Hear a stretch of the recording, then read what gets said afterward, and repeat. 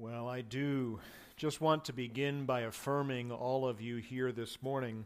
You know, last week we talked about the new commandment that Jesus has given to us, that we would be people who would love one another. And then we moved into this week, and we promptly had plenty of opportunity to do that because a wave of sickness overtook the church. And many of you had the opportunity to express practical love to one another. And I was just so very encouraged as a pastor to step back and to watch the way that so many of you jumped in to serve one another and to meet just very practical needs and to put feet to the faith that we talked about last week. And was just very encouraged to see the application of what we've been studying put into practice. And I know that there are many of you here this morning still that are watching from home. And just know that we do love you, we miss you, and are looking forward to having you back with us just as soon as you are able to be back with us. Well, do take your Bibles and turn in them with me back to John chapter 13. We'll be finishing up this chapter this morning and moving our way on into chapter 14 as we pick up our study where we left it off. And this morning, I will begin by just asking you a question. When was the last time that you were truly terrified? I mean, weak in the knees, cotton-mouthed terror. For most of us in the adult world, it's probably been a minute since we've been quite that afraid. But if you were to ask my son Will that question, you would discover that he knows very well what it is like to be absolutely terrified. You see, there I was this week, one evening late, minding my own business, well after I had put him down to bed. And there was a disturbance of the peace in the neighborhood that rolled out of his bedroom. And as we burst through the door to figure out what kind of natural disaster had befallen the poor child, he informed us promptly that there was a bear in the corner of his room. And folks, I am telling you that little guy believed that fiction with all of his heart. I mean, apparently he had discovered the power of his imagination. And so we looked everywhere. We turned the lights on. We looked out the windows. We went behind the curtains and under the bed, and he still wasn't convinced that there was not a bear in his room. And so I told him in my best fatherly voice, "Son, I am so much bigger than whatever bear exists within your head. And let me tell you this, if a bear does come into this room, well then, we're going to shoot him." And at that, he promptly went to sleep. Problem solved. See, I tell you that story and I ask you that question to really set the tone for how this text opens up for us here in chapter 14. Because as we turn our attention into John chapter 14, we're going to find the disciples are absolutely terrified. They are weak-kneed, flushed-faced, bellowing around, saying crazy stuff. 4 different disciples are going to speak up here in chapter 14, and all 4 have questions that reveal hearts of fearful terror. Why? Because if you remember back in chapter 13, Jesus just finished telling them that he was going to leave them, that the hour for his departure had arrived. And the disciples don't hear anything else that Jesus just finished saying in chapter 13. In fact, they go shouldering right on past the new great commandment that Jesus just gave to them. They completely ignore the promised visibility of the glory of God that's going to be put on display through him. And they move past all of that, and they cannot move past just the one statement that Jesus made back in verse 32 of chapter 13 when he said, "Where I am going, you cannot come." And so Peter, being the first to speak, says what's on everybody's mind. "Now wait just a minute, Jesus. Your first words to us when we met you were that we should follow you. And now you're here to tell us that we can't follow you? No way. You can't leave. I won't let you." You see, there's terror. There's fear there that you can hear in his voice. And so Jesus, here's what he's going to do. He's going to take the next 34 verses here at the end of chapter 13 all the way through the end of chapter 14, and he is going to take those 34 verses to speak calm and comfort into the chaotic hearts of his men. See, he takes them to the window, so to speak, and shows them that they have nothing to fear. And that's key to understanding what's going on here in chapter 14. Because this is a chapter that is all about Jesus comforting his disciples. See, as I went through the chapter, I counted up 40 different occasions where Jesus either promises his men something or affirms his men or seeks to comfort and encourage his men. And if you take all 40 of those statements and you glue them together, there is a single theme that emerges, and that is this: a relationship with Jesus that is based upon faith is always better than a relationship that is based on physical sight. You see, the reason why Jesus had to leave them was so that he could bring something better to them. And what he's trying to comfort them with here in chapter 14 is with the knowledge that their relationship with him in this new phase of redemptive history was going to be better, deeper, more substantive, and intimate than anything that they had experienced with him during his time on earth. You see, they thought that they had a most special kind of relationship with him while they walked with him in the flesh, while they heard his words with their own ears, while they saw his deeds with their own eyes, while they literally, John says in 1 John 1:1, touched him with their hands. They thought that was as good as it could possibly get. But Jesus' message to them and to us here in chapter 14 is just wait till you see what it's like when Jesus lives inside of you. See, that is a better kind of relationship. And that is a most comforting truth for us in our own day. People who have never laid physical eyes on Jesus. Jesus says to them, guys, the life you're going to have as I take up residence within you is so much better than anything you've experienced as I've been here with you. You see, that is the kind of relationship that we must all be pursuing. It's a superior form of relationship. A relationship where Jesus lives inside your heart is better than the kind of relationship that the disciples had while Jesus was with them on earth. And that's a powerful form of comfort, is it not? To any kind of fear that you and I might face today. You can have here, right now, a great relationship to Jesus. And that is the point of chapter 14. The superiority of this kind of relationship, and it's an instruction manual for how we can get that kind of relationship. And that's really where Jesus is going to begin here in the text this morning. Before he unfolds the glory and the superiority of this new kind of relationship where he dwells within us, he's first going to tell us how we can get that kind of relationship. This morning, as we get into chapter 14, we're going to examine the way to have, establish, and keep the kind of relationship that Jesus is seeking to give to his disciples here. But before we can examine the right way to go about finding that kind of relationship, we first have to examine the wrong way to get that kind of relationship. So let's just go ahead and start there with examining the wrong way. It's given to us here in chapter 13, verses 36 through 38. See, chapter 13 essentially ends where it began, with a brash display of self-confidence from the Apostle Peter, as he yet again embodies the wrong way to approach Jesus. Where Peter, he completely ignores what Jesus just said about the new commandment and explodes with a pressing question here. He doesn't talk about the things that Jesus wants to talk about. No, there's only one thing in his mind, and he doesn't take time to reflect upon the words of Christ or to inquire, what does that mean? He basically freaks out. And you can see that there in verse 36. Simon Peter says to him, Lord, where are you going? That's what Peter says. And see, unshaken, Jesus simply reaffirms what he has already said. He says, look, Peter, where I am going, you cannot follow me now.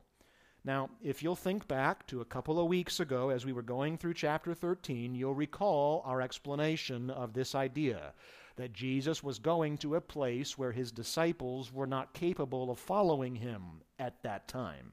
If you remember, the reason why Peter and the rest of them could not go with him is because he was going to take the sin of the world upon his shoulders and die a death upon a cross. And then he would be buried and would conquer death by being raised again from the Father. And then he would proceed to heaven, where he would take up his seat next to the Father, enthroned there in the glorious throne room of God the Father. That is the hour that has arrived for Jesus, for him to go through that sequence of events, whereby he pays for sin, conquers death, and is restored to the glory of God in heaven. Peter was not qualified to take any of those steps with Jesus. You see, the only way that Peter could get to heaven to be with Jesus and have the life of Jesus is if Jesus left Peter and went ahead to pave the way for Peter. See, that's what Jesus is saying here to Peter in verse 36. And Jesus goes on to add a statement here. Look, lest you freak out, Peter, he says, you are going to follow me afterward. Now, that's new information in the text. What does that mean? Well, it means that your day to die, to leave this physical life, to ascend into heaven just as Jesus did before you, and stand before the glory of God in his presence, it is coming. You will follow Jesus in that death, resurrection to new life, and presence in the glory of God the Father. That day will come for you. That day would come for Peter. And Jesus is pointing Peter and us ahead to that day. But Jesus is telling him here, Peter, that day is not today. Because the only way that you can successfully survive that day is if I go ahead and pave the way for you. If I blaze the trail in front of you, Peter. That's why it's so important that I leave and you can't come with me. You're not ready yet because I haven't done that work on your behalf yet. See, if you understand correctly what I've just explained, the statement of Jesus to Peter here in this text, you'll see that this is a clear, crystal clear statement of how the gospel paves our way to life with God. That's what Jesus is trying to point Peter's attention to. So how does Peter respond to it? Look with me at verse 37. Peter said to him, Lord, why can I not follow you now? I will lay down my life for you. See, that response is why we dub this point the wrong way. Where Peter essentially says to Jesus, I hear what you're saying, but forget that.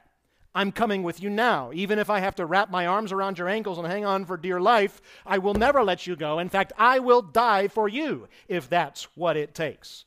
Well, kudos, Peter, on the best of intentions, but a big fat F on actually understanding the gospel that Jesus is trying to explain to you here. Peter's response to Jesus' message that if you want to be with me, Peter, you've got to cling to my work that I'm going to do for you. Peter's response is to say, forget that, I'll do it myself. And then Peter makes a statement that is perhaps the stupidest, most foolish, ironic thing that ever left his mouth. He says, I will lay down my life for you. See, that is very ironic because it was the exact opposite of what was about to really occur. Jesus did not need Peter to lay down his life for him. Peter was not qualified for such a thing. What really needed to happen was the opposite, that Peter needed Jesus to lay down his life for Peter, but he can't understand that. And Peter says here, that's what's going to happen. But Jesus turns and points out the foolishness of Peter's statement to him there in verse 38. He tenderly, lovingly, but directly uses the exact same words that Peter just used in the same exact order. He repeats Peter's statement verbatim back to Peter. It's as though he's holding up a mirror for Peter to show him how ridiculous his statement just sounded.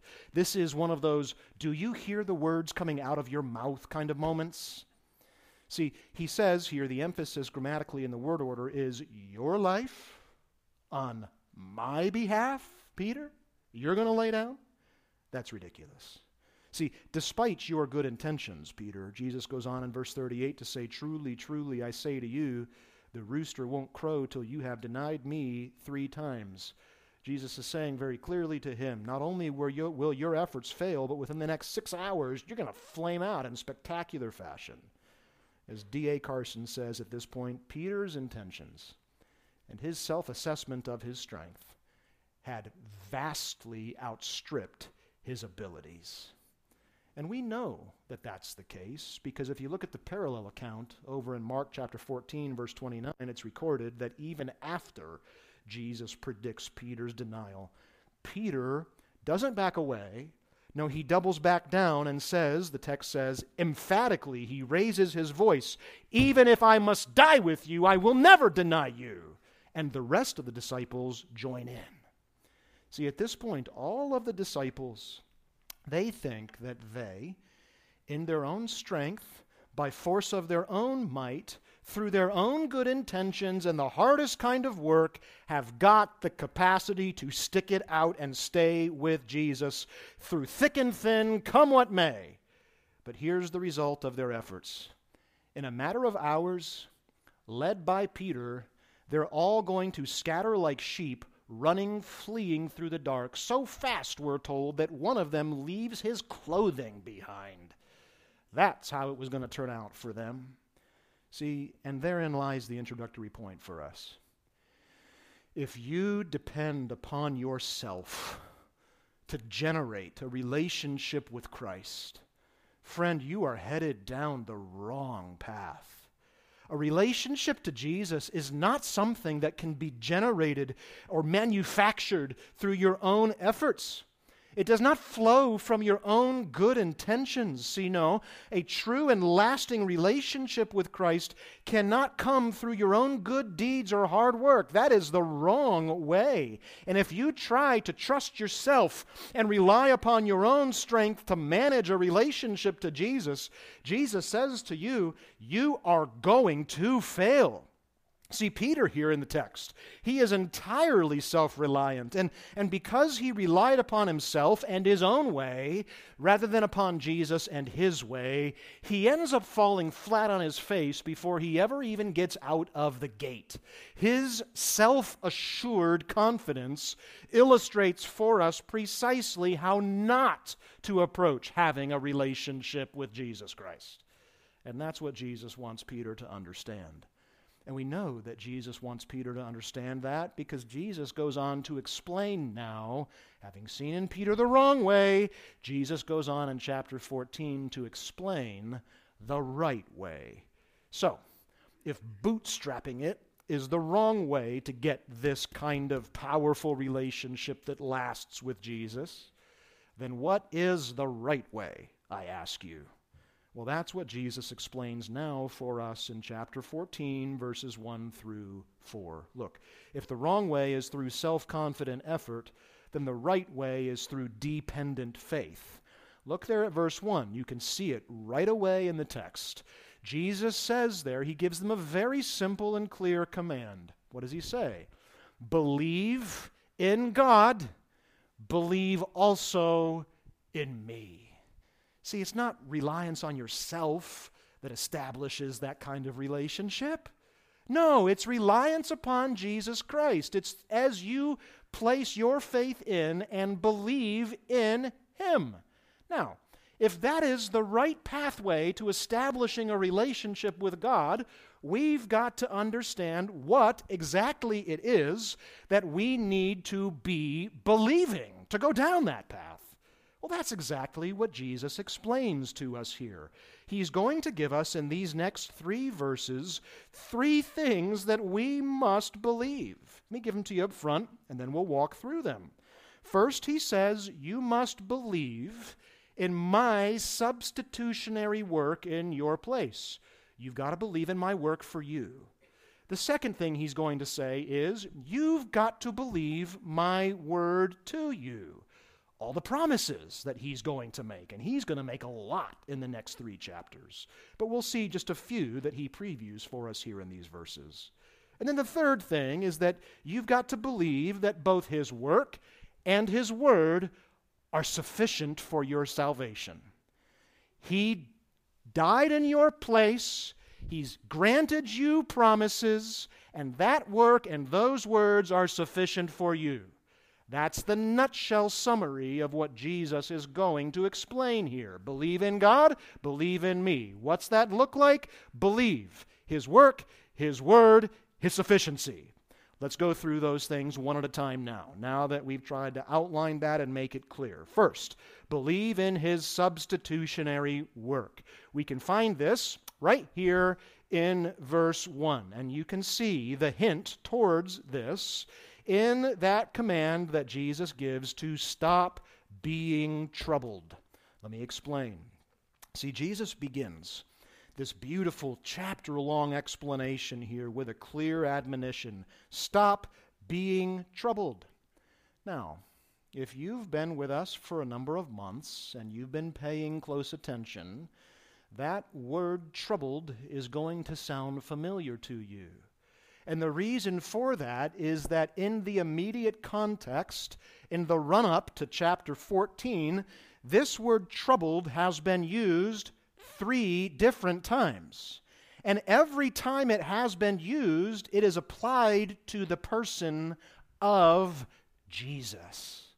See, in chapter 11, Jesus' spirit is very troubled as he comes to the tomb of Lazarus and contemplates the awful reality of death. We're told he was greatly troubled by the prospect of death. In chapter 12, Jesus goes on to publicly admit before everybody, my soul is greatly troubled now. And here in chapter 13, just a few verses previous, in verse 21, we were told yet again that Jesus was troubled in his spirit.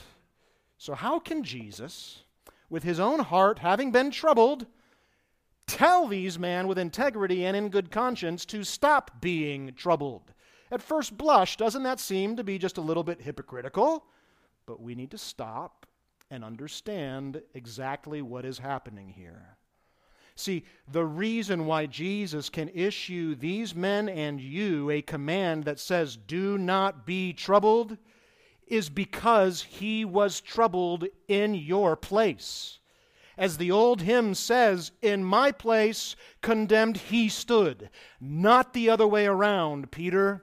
You see, to believe in Jesus means that I cling to the truth that he's already faced the fearsome foe of death so that I might never have to look it in the eyes. I now have no fear because he faced my fear.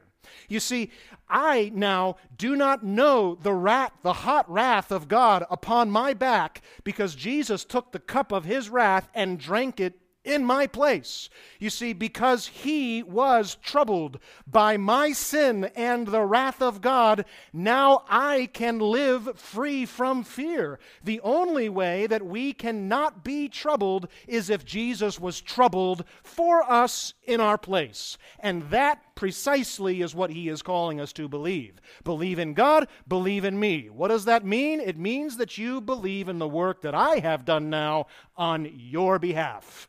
And therefore, having believed it, there is no reason for you to be troubled.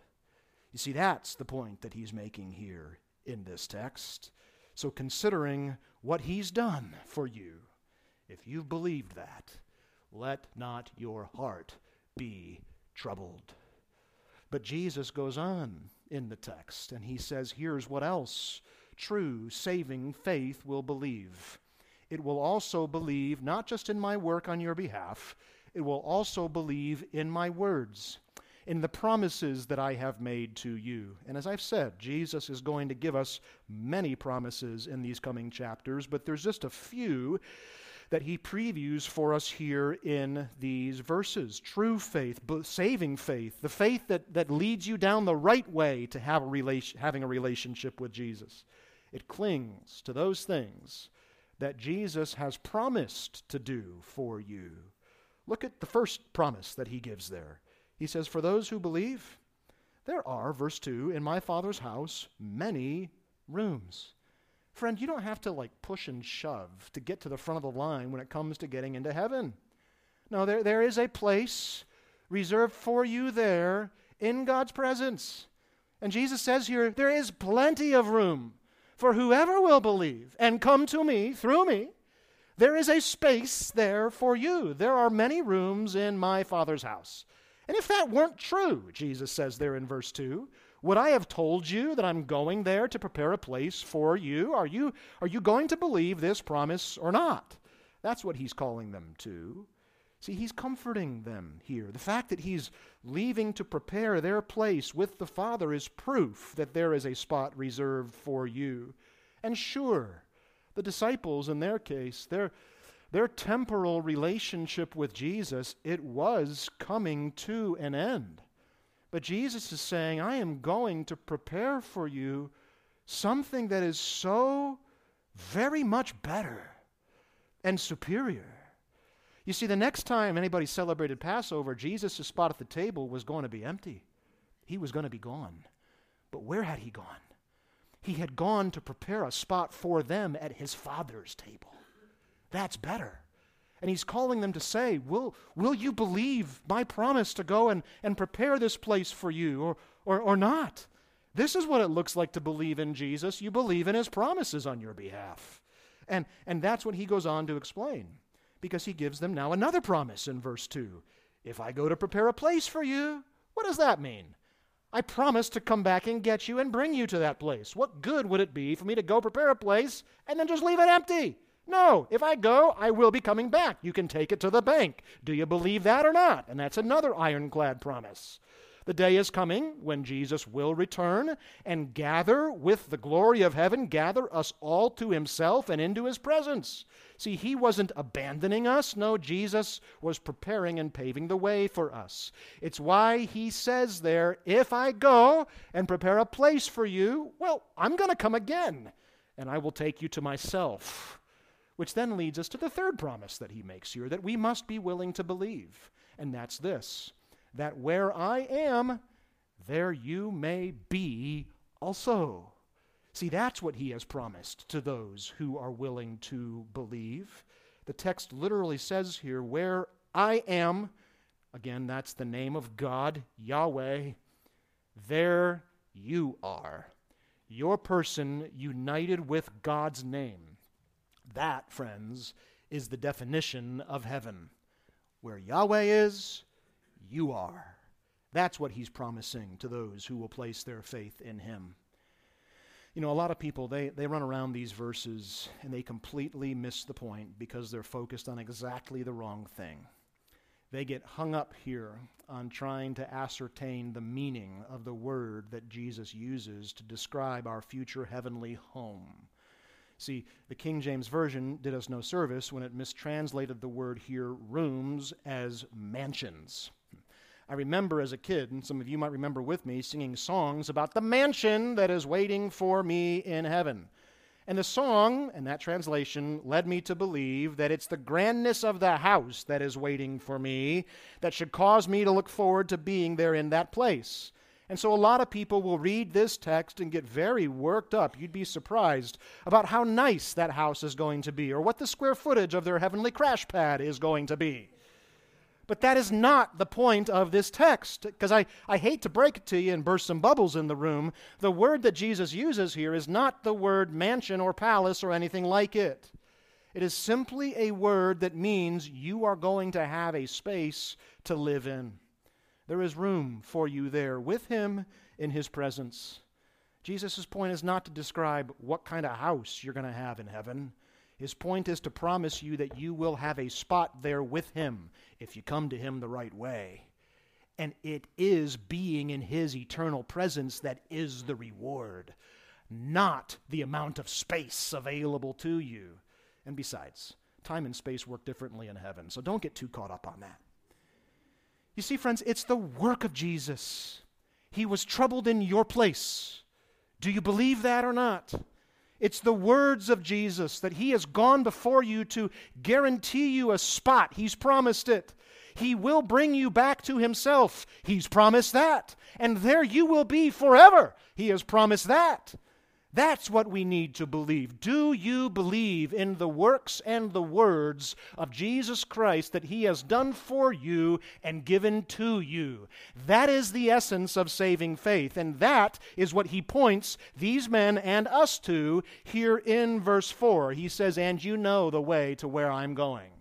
That's a statement that points us to a belief in the sufficiency of both His work and His words on our behalf. You see, these men, they had been walking with Jesus for 3 years. And for 3 years, Jesus had been showing them the fact that His works came from God. They had seen all of His miracles, and they had heard all of His words. They knew that the only way to the Father is through faith. And that's the reason why Jesus says, "You know the way to where I am going. Have not my works and my words already been sufficient for you to understand these things?" That's what He's pointing them to believe, that the work and the word of Christ is enough to cover my debt before God. He says, "You already know the way, for I have explained these things to you. I have shown them to you. I have proven them to you." You see, that's what Jesus is saying here. Friends, let me just boil it all down this way. Salvation is, and it has always been, by grace through faith alone, in the substitutionary atonement of Jesus Christ on your behalf.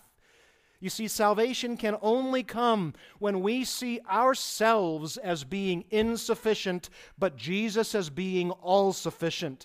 It only comes as we are willing to see ourselves as being weak, but He as being mighty now to save. It comes as you come to a place where you acknowledge your own sinfulness and unworthiness and inadequacy, and you cast yourself upon His promises in faith rather than your own good deeds. See, the only way to have a true relationship to Jesus, the right way to have this kind of relationship, is as you believe in both His word and His work. But so long as you're trying to pull a Peter, so to speak, you will not know the peace of God. Because the peace of God only comes to you to guard your heart and mind in Christ Jesus when you believe in Christ Jesus. And thus, you will find yourself able to obey the command to not let your heart be troubled if you've believed in Christ just as you've believed in God. So, what have we learned so far as we've moved our way through this text? Well, the wrong way to pursue a relationship to Jesus, depend on yourself. Go figure, Peter. But the right way, Jesus just explained it, did He not? To depend on Him, His substitution work in your place, His promises of what awaits you if you will but come to Him, and the sufficiency of these things on your behalf. See, what's been presented to us here are two very different paths. A path whereby you can rely upon yourself and your own efforts to produce a relationship to Jesus. That's the wrong way. Or a pathway whereby you look to Him alone. And in the end, friend, as we're going to see now, there really is no choice in front of you. There may appear to be two paths, but there is really only one way. And that's where Jesus goes next here in the text. He is the only way. Look with me at verses 5 through 6. Now, these poor disciples, don't you just feel for them? They are not getting the essence of what Jesus is saying. I mean, it's coming right down the tracks at their foreheads, and bink, they just miss it every single time. And, Peter's foray into the conversation doesn't go well. He embarrasses himself here in the text for like the third time in chapter 13. And so a second batter, to use an anachronistic analogy, steps up into the box and takes a swing. Verse 5, we find Peter stepping up and seeking to ask Jesus a question. And it's laced with the same kind of fear and confusion that Peter just displayed. Now, I think it's important for us to notice that Thomas here is not just a doubting disciple. Poor Thomas has been immortalized because of the conversation that happens between him and Jesus in John chapter 20 as being the doubting disciple. And sure, he did doubt in chapter 20, but there was more depth to Thomas than just chapter 20. See, there were other things that were true of Thomas as well. He was actually, believe it or not, one of Jesus' most committed followers. Do you remember the conversation that happened back in John chapter 11, verse 16, where Jesus says, I know everybody's trying to kill me, but I'm going to Jerusalem anyway? And Thomas essentially says there, well, guys, as he's talking to the rest of the disciples, I know that heading to Jerusalem right now is pretty much nuts, but Jesus is set on going, and so we may as well go with him and die with him. That took some guts on Thomas's part. See, he's a committed follower of Jesus. But despite the fact that this is a courageous man who sure at times has his doubts, he is still not understanding here what Jesus is saying. That you, as a human being, cannot muscle your way into a right relationship with God. See, he is looking for a roadmap to a physical place. But Jesus is looking for faith in order to gain entry to a spiritual kingdom. Thomas isn't getting it any more than Peter got it. You see, one commentator says it this way: Thomas was thinking of a literal earthly destination that could be accessed by human travel, while Jesus is speaking of an eternal destiny that can only be reached by allegiance to himself. And so even in the way that Thomas speaks here, there's a lonely hurt that you can hear in his voice. He says here, how could we possibly, for ourselves, have ever known the way to the place where you are going? That's the most literal translation of what he says. There's a hint even of accusation and hurt in his tone. Jesus, you're telling us that we know the way. We don't know the way. What are you talking about? And how could we possibly know the way? You just told us that you're leaving after having commanded us to follow you. We're very confused here. And Jesus, I love this about him, he turns to Thomas. And he doesn't snap at Thomas. You dimwit, I just explained it to you. You don't see Jesus doing that. No. What does Jesus do? He proceeds to spell out the way in perhaps the clearest, most beautiful statement of truth about how to have a relationship with God that has ever been uttered. What does Jesus say there in verse 6? You want to know how to maintain a relationship with Jesus? You want to know how to get one in the first place? Well, here it is, bottom line, brass tacks, verse 6. Jesus says to him, I am the way. I am the truth. I am the life. No one comes to the Father except through me. See, that's a very definite, concrete statement that flies right up in the face of our postmodern world. I am, Jesus says. Again, that's the name of God, Yahweh. I am who I am, based upon the covenants that I have sworn by my own name. And here is who I am. I am your way. I am your truth. I am your life. You want to walk with God forever? You want to know the truth and find his life? You want to find freedom from sin and from trouble and from shame? That Jesus, friend, he is your only answer, for he is the way. He is not a way. He is not a prospective option for a way. He is not an optional way. He is the way. See, we live in a world where that is a very offensive kind of message to people. Our world is inclusive, but Jesus' claim here, it could not be more exclusive. We live in a world of relativism, an anything goes kind of approach, but his claim here is absolute. We live in a world that trumpets a do it your way, we all end up in the same place anyway sort of theology. But Jesus' claim here could not be more clear. You do it my way, or you don't do it at all. You see, it's the arrogant heart of man that wants to believe that there are multiple ways to come find the life of God stretching out before him. And we might think even that there is a choice before us. We can do it on our own, like Peter, or we can trust him. But in the end, if you would be with God, if you would know the life of his presence, if you would see the truth of his glory, there is no choice. There is only a single way, and that way is Jesus Christ alone. He's the way. He's also the truth. He's also the life. And as we work our way down through this chapter, the rest of it, Jesus is going to explain in great depth and detail for us what it means that he is both our truth now and our life to those who have found their way in him. But for today, I want to stop and just challenge us now to consider our own hearts as it relates to the way. Are you, like Peter, trying to manufacture your own way back to God? Are you confident in your own ability to bootstrap it up and stay faithful no matter what comes because, well, I know I can do it? Well, friend, if you are, that's not going to work. And Jesus says here very clearly in the text, stop it. And instead, turn to Him, because He's the only way. And He's just explained what faith in Him is supposed to look like. There is no other way. There is no other faith. There can be no other truth. There is no other life. There is only Jesus for you and for me. And if you would but trust Him, well, what awaits you is a better kind of relationship than could be had if Jesus was sitting in the pew next to you now. Because if you will come to Him as being the way, He will take up His residence inside of you.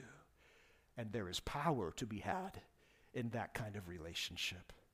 I want to close this morning by proving to you the kind of power that is had when Jesus goes from sitting next to a disciple to being inside of a disciple.